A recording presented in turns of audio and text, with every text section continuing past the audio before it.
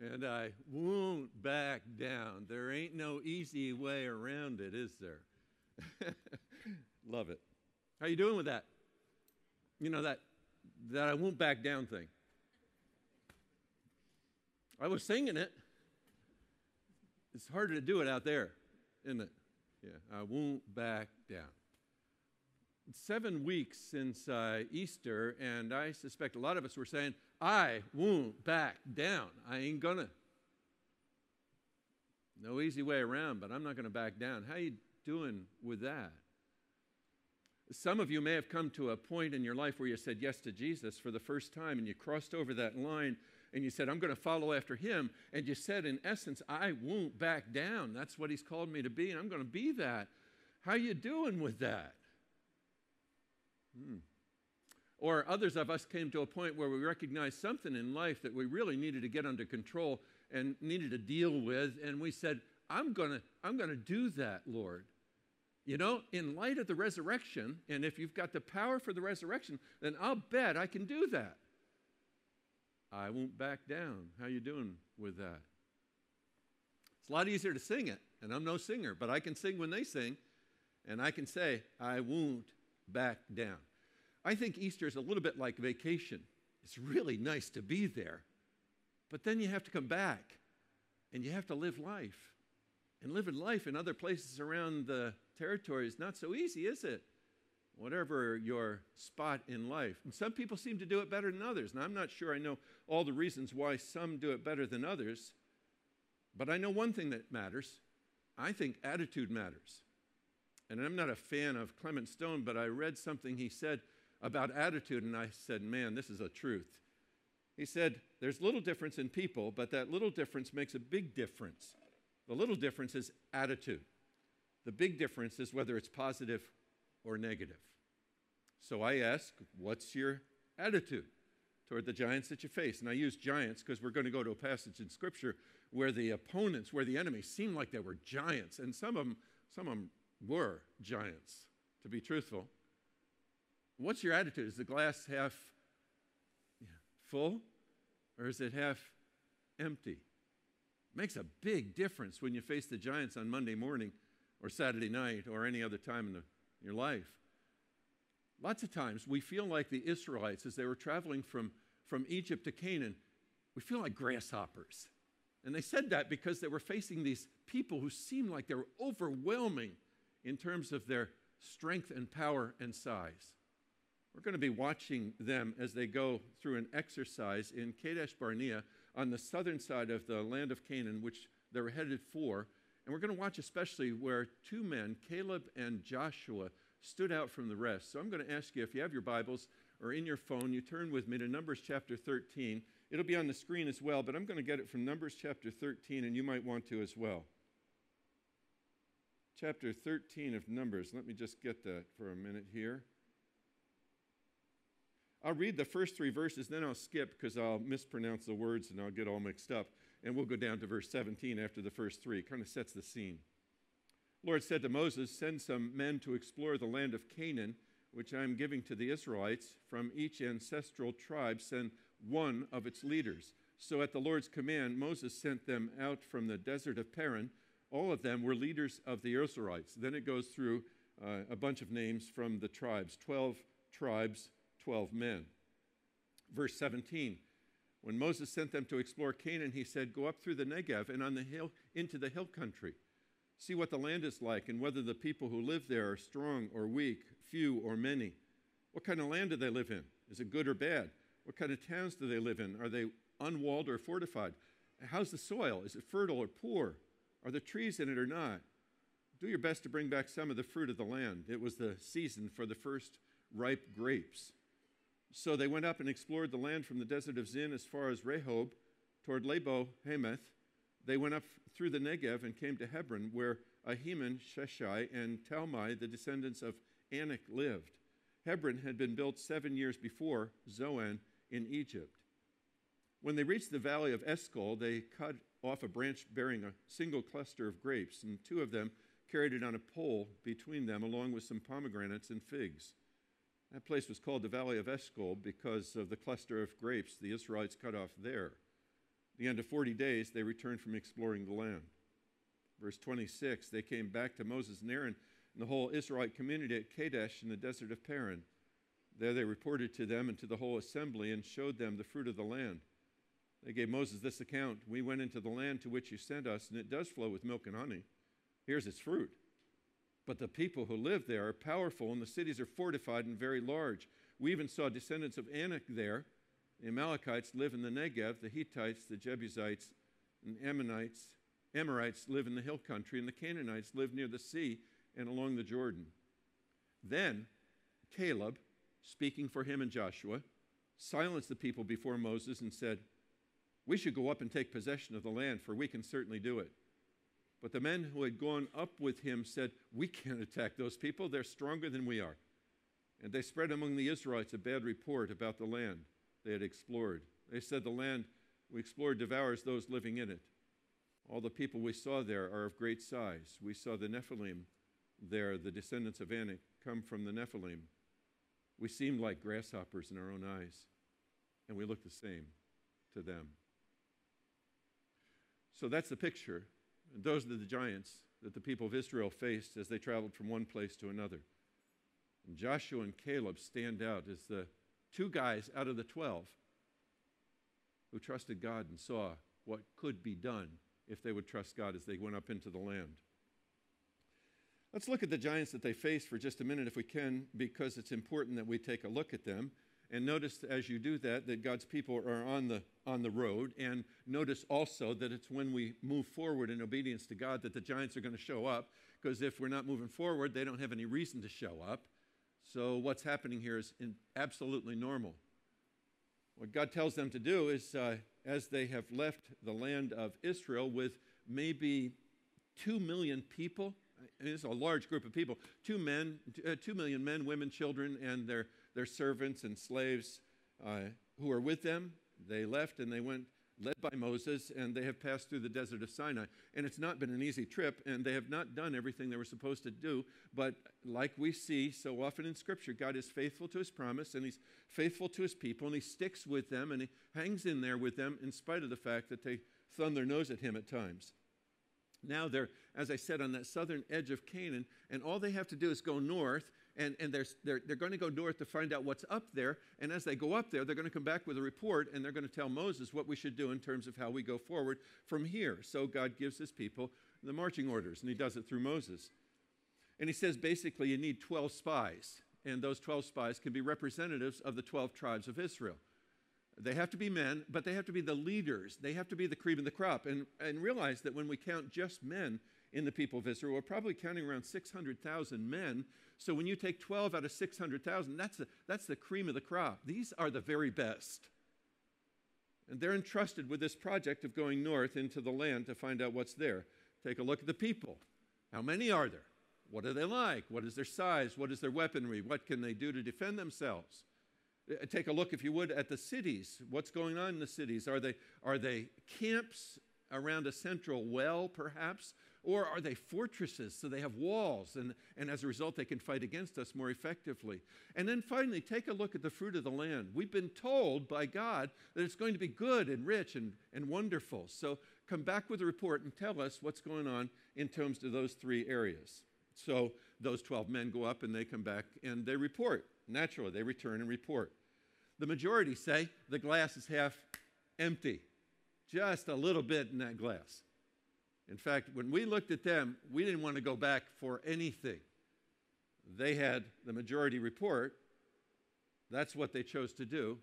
They chose to look at the giants rather than at the living God who wanted to send them north to take care of the giants and take over the land.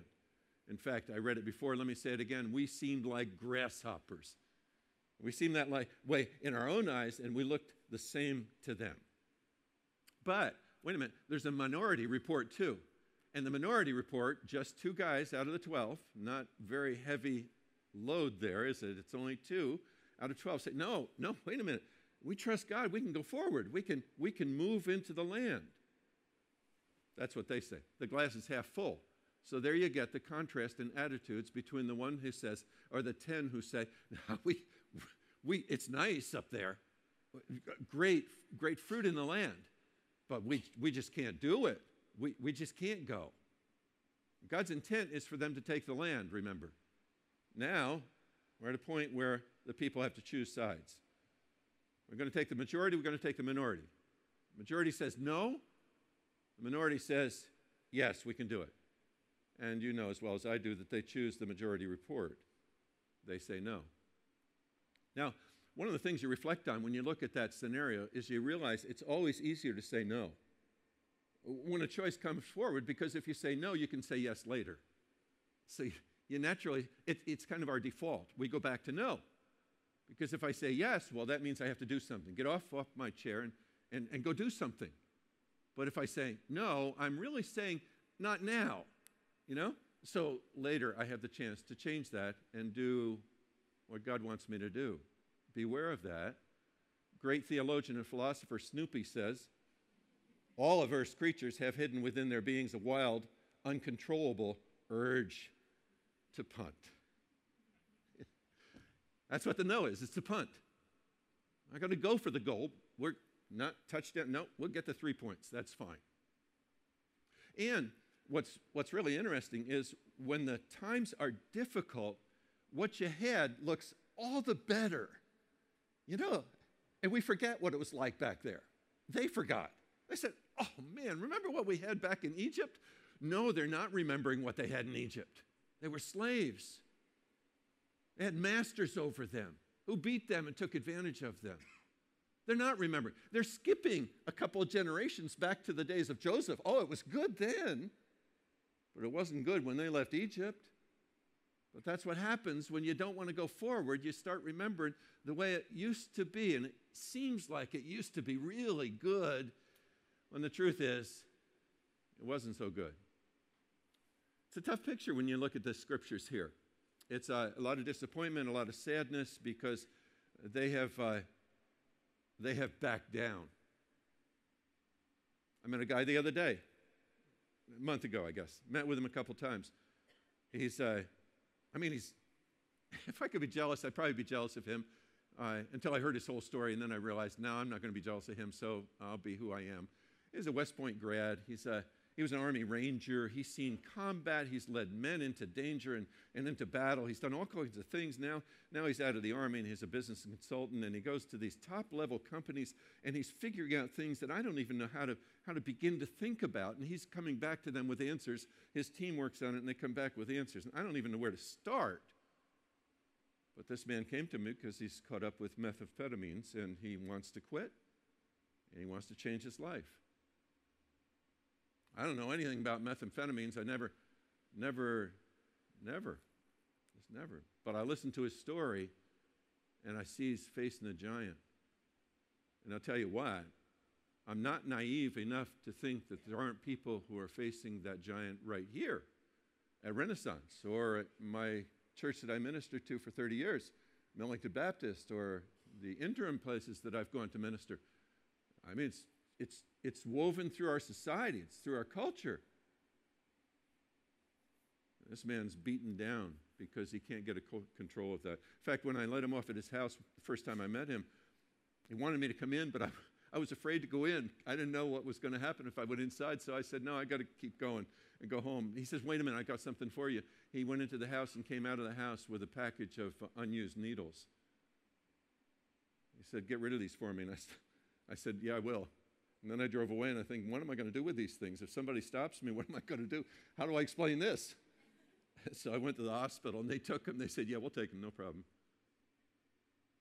He's caught with a giant. And don't we all face giants? And you know, you can name them yourself: materialism and credit cards and drugs and conflict and decisions that need to be made, but I just can't make them, so I wait until tomorrow. And they're the giants in our lives. And the giants in our lives are simply those things that keep us from fulfilling the calling of God for our lives and the responsibilities that we have for other people that depend on us to do the right thing. And that can be a whole host of people from the business world that work for us or that are above us, to our families, to our kids, to our friends in church. But what we do, you know, you walk down the road and you start on that road of what God calls you to be and to do, and you see They just come from nowhere. And they're persistent, and they always show up. And they're every Monday morning they're there, or every Saturday night they're there, or every Sunday afternoon, or sometime they're always there. They just never seem to disappear. What do you do with those giants? The question is not, do we have giants? The question is, how do we deal with our giants? That's really what I want to get down to, and I see patterns here with these men. And I've worked those patterns in my own life for years now, but I've realized that I've got to work those patterns for the rest of my life until I stand face to face with Jesus. I got to work those patterns. And this is where the power of the resurrection comes to bear in the life of one man, and maybe it comes to bear in your life as well, because you've got the giants and you've got to work the patterns. And they're not easy to do, and they don't come automatically, but I'll tell you what, you got to work the patterns. Let me tell you what the patterns are. There's 4 steps in the patterns to be worked over and over and over again, and then to go back again to them, and then to go back, and then to go live them out again. Let me talk about those patterns that I think we have to live out if we're going to deal with our giants. And I speak from my own experience and the experience I've seen with other people. The first thing I've got to do is I've got to name the giant. I got to get a name on that giant. I got to figure out what it is that's causing me to trip over the same spot in the road. Every time I seem to get there, I trip there. What is that? And let me, it's not alcohol. It's not credit cards.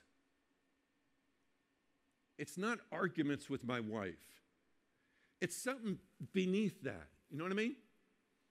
That makes alcohol a problem, or makes discussion with my wife a problem, or makes credit cards a problem. To just resolve it with alcohol or one of the other things in life is really not going deep enough under the surface. It's like having a rash on your arm and going to the doc and say, fix the rash. Well, you want more than simply a salve to fix the rash, though that may be a part of the problem and part of the cure. But you want something that goes deeper into your body to find out why there's a rash there, why the lump is appearing. I don't care about the lump. I care about what's causing the lump. And that's what I want the doc to do. Now, I don't know about you, but I know for me, a lot of us need help with that. Because it's easy to determine what the problem is as it works its way out, but it's hard to figure out why I have that problem. What I exhibit before my eyes and others' eyes. I had a lifelong problem with pleasing people. I didn't know that. I just thought I was being a nice guy, but I was being a nice guy to too many people. So when people had conflict, I wanted to be a nice guy to both of them. And so I couldn't determine what was the right way to go. And I finally got to a point where I couldn't live that way anymore, and so I got some help. And we drove all the way back to my childhood, which is where a lot of this starts, and we figured out why I lived to please people. And it wasn't until I finally got a handle on why I lived to please people that I could then remedy the problem. Now, it doesn't disappear and it doesn't make it easy. I mean, I'd be lying if I said that. But boy, I'll tell you what, it helped. I knew what I was doing, and a lot of other people knew what I was doing, but I had to know why. And what I needed was somebody to help me with why. The book of James talks about confessing your sins to one another. And you know as well as I do that that's not just something that I have to do with a professional or with a minister. The reason behind that is so that I can get to the whys, so that I can talk to the right people. Now, it might be my friend, it might be my spouse, although sometimes we're so funny wired that it doesn't work with a spouse, and it really has to be somebody else. It really had to be somebody else with me. And for me, it was a professional. Maybe it's not for you, but I had to come to a place where I was willing to talk to somebody and be honest with them about what was missing in life. And they had to have the courage, and they had to have the knowledge or the intuition to ask me the right questions and to push me a bit. So I could finally get to the why. That's what I needed to do to name the giant. And I don't know how to get down the road until I named the giant. They went up north. Did you see the names? All the tribes they named. They named the giants, and they described them. So you name your giant. The second thing I've had to do, and I continue to need to do, is I need to draw close to God. And I pause on this because I need to draw close to God to see two aspects of God. One aspect is I need to see his power. I need to know that he can take care of me. Now, Joshua and Caleb, they had a secret, and this was the secret. They knew God, and they knew him in his power, but they also knew him in his love. They knew that he could take care of them, and they knew that he cared about taking care of them. And I got to somehow draw close to God in such a manner that I learn something about his power and his care for me. Joshua and Caleb, Numbers chapter 14, if the Lord is pleased with us, he will lead us into that land, a land flowing with milk and honey, and will give it to us. Only do not rebel against the Lord, and do not be afraid of the people of the land, because we will devour them. Their protection is gone, but the Lord is with us. Do not be afraid of them. That's his power. That's his strength. He can overwhelm them. Yeah, they're giants. They weren't blind. They weren't naive. They knew the power that was arrayed against them, but still they knew that God's power was greater than that. And they somehow, in the process of drawing close to God, had come to the knowledge of God's compassion and God's care, that he really wants to help me. He doesn't like to see me struggle. He doesn't like to see me defeated. He wants to help me. In fact, if you can get a hold of that idea, not only God's power, but God's care and concern, I tell you what, you begin to think like the Apostle Paul was thinking. After he talked about the power of God in drawing us to life, in providing for our forgiveness and our pardon, then he says something that really reflects the care of God. If God is for us, he says in Romans chapter 8, who can ever be against us? Since he did not spare even his own son, but gave him up for us all, won't he also give us everything else? See, if he cares enough to send his son, Paul's reasoning is, what's he going to withhold? I mean, he paid $3 million for us. He's going to withhold $100? You have to be kidding. Of course he's going to take care of us. That's what I'm talking about, is drawing close to God in the sense that I begin to absorb not only his great power, but I begin to absorb likewise that he doesn't like to see me struggle. He doesn't like to see me defeated. He likes to see me thrive because he's my Father. So I got to name the giant. I've got to draw close to God. And then I've got to lay out my strategy. I've got to figure out what I'm going to do Monday morning. And I've got to figure out what I'm going to do Saturday night, because that's when the giants appear. So I need a plan to deal with that touch point, that spot in life where the enemy seems to always show up. And I've got to have a plan. And listen, if I don't have a plan, then I got another problem, and it's called procrastination and fear. Now, in drawing close to God, what he's going to do is he's going to give me ideas about the plan. And as I talk to somebody else, they're going to give me ideas about the plan. See, the things I'm talking about really work together. They're not separate off in the corner by themselves. They really work together as I get to know him and his fullness. And as I talk to the right people and begin to explore options, then I begin to build a strategy. Israel. People of Israel, they failed to go north when they took the majority report of 10 people, and God brought judgment on them. And God was going to start fresh. He was going to wipe them out and start with new people. Moses said, oh, God, don't do that. And so God said, okay, I won't do that. They had to hear that. They had to know that. They were living on the edge. So after they failed the first time, what'd they do? Well, they rushed into the north. They went straight north, but they didn't consult with God. So you never get to a place where my plan is all settled. I'm going to pursue it. No, I'm always having to go back to headquarters and find out, is this what you want me to do now? Is this the right time for this? I know it was okay before, but is it okay now? Okay? So build a plan. And then finally, step forward with a step of faith. Take the first step. There was a time when people of Israel were being crushed by the advancing Egyptian soldiers as they left the land of Egypt.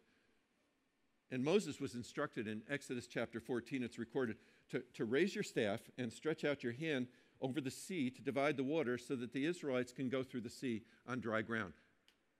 What was necessary for them to go through the sea on dry ground? Got to hold the staff out, Moses. Got to take the step. You trust me? Okay, well then hold the staff out. And if the staff is held out, then the waters part and it gets dry. And there's some sense in which I need to take that step. God's informed me. I've been instructed. I understand. I've drawn close to him. I got my strategy. I can't just sit back in my easy chair and say, okay, God, bring it on. No, he's going to say, no, you bring it on. In fact, when the Israelites got around the corner up to the east side of the land of Israel, and they wanted to go across the Jordan, something like that happened. Joshua instructed them, as soon as the priests who carry the ark of the Lord of all the earth, set foot in the Jordan, the waters flowing downstream will be cut off and stand up in a heap. They did, and God did. They put their feet in the water, and God parted the sea. God parted the waters of the Jordan. Did they have to do it? Yeah, they had to do it. Yeah, they had to do it. God is looking for us to take the step to implement what he's told us to do. Some of you may be Civil War buffs. I'm a little bit of that, and so I know something about it. General George McClellan, everybody who knows McClellan knows that McClellan was a brilliant strategist. He knew exactly what needed to be done by the northern armies, but he wouldn't implement it. He had all the ideas, but he wanted to stay in his ivory tower and not put it into effect. He wouldn't, as it were, raise the staff. He wouldn't, as it were, put his foot in the water. And so Lincoln had to replace him with another general who would go forward, probably with the same plans that McClellan had, but who would take the steps that were necessary to put it into effect.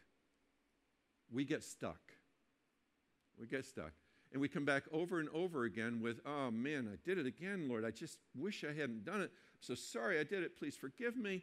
And God forgives us and we go out again. But no, wait a minute. You don't want to be stuck like that. So I'd ask you to take the one idea that's come to your mind as we started to talk about giants. And I suspect that the idea has come for most of us. Something that we've dealt with over the years and we've not been very effective in dealing with. Take that one idea and go through these things one by one and ask yourself, do I know who the giant is, what the giant is that causes me to do this? And if I don't know, then my first step is going to have to be, I got to find out. I got to figure that out. And I'm going to get the help I need to figure it out. It might be my wife or my husband, or it might be my friend, but whoever it is, if it's a professional counselor like it was for me, then that's fine. I'm going to do it because I'm sick of being stuck. And then I'm going to get to know this God in a deeper way, his power, his love. And I'm not going to do that on one Sunday morning. I'm going to do that repeatedly over and over and over again so that I can become something like a sponge, and that sponge can sop up this picture of God as being powerful, but as caring for me, as being precious to me, and me being precious to him who wants to help me. And as I do that, it's going to emerge, that plan, that strategy that I need to follow after, and by golly, I'm going to take the first step. You know what that step is? Figure it out. You know what that giant is? Figure it out. Don't leave here without a commitment to say, Lord, I'm going to take the step. First step, Lord, I'm going to take the first step because I don't want to live this way any longer. And the resurrection power that we talked about back on Easter, I want that applied to this, and to my life. So I'm going to take the step you've told me to take. Commit that to God. Let me pray for you, please.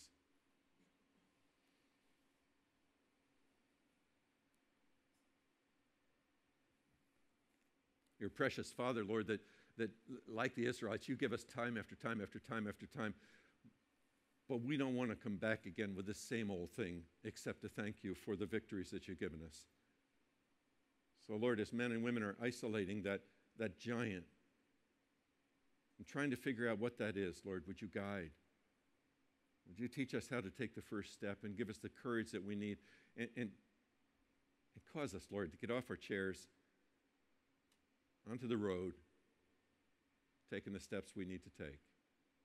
Thank you for what you're going to do in these days and in the days ahead as we continue down this path. For we pray in Jesus' name. And all God's people said, amen. Amen. God bless you. Have a great day.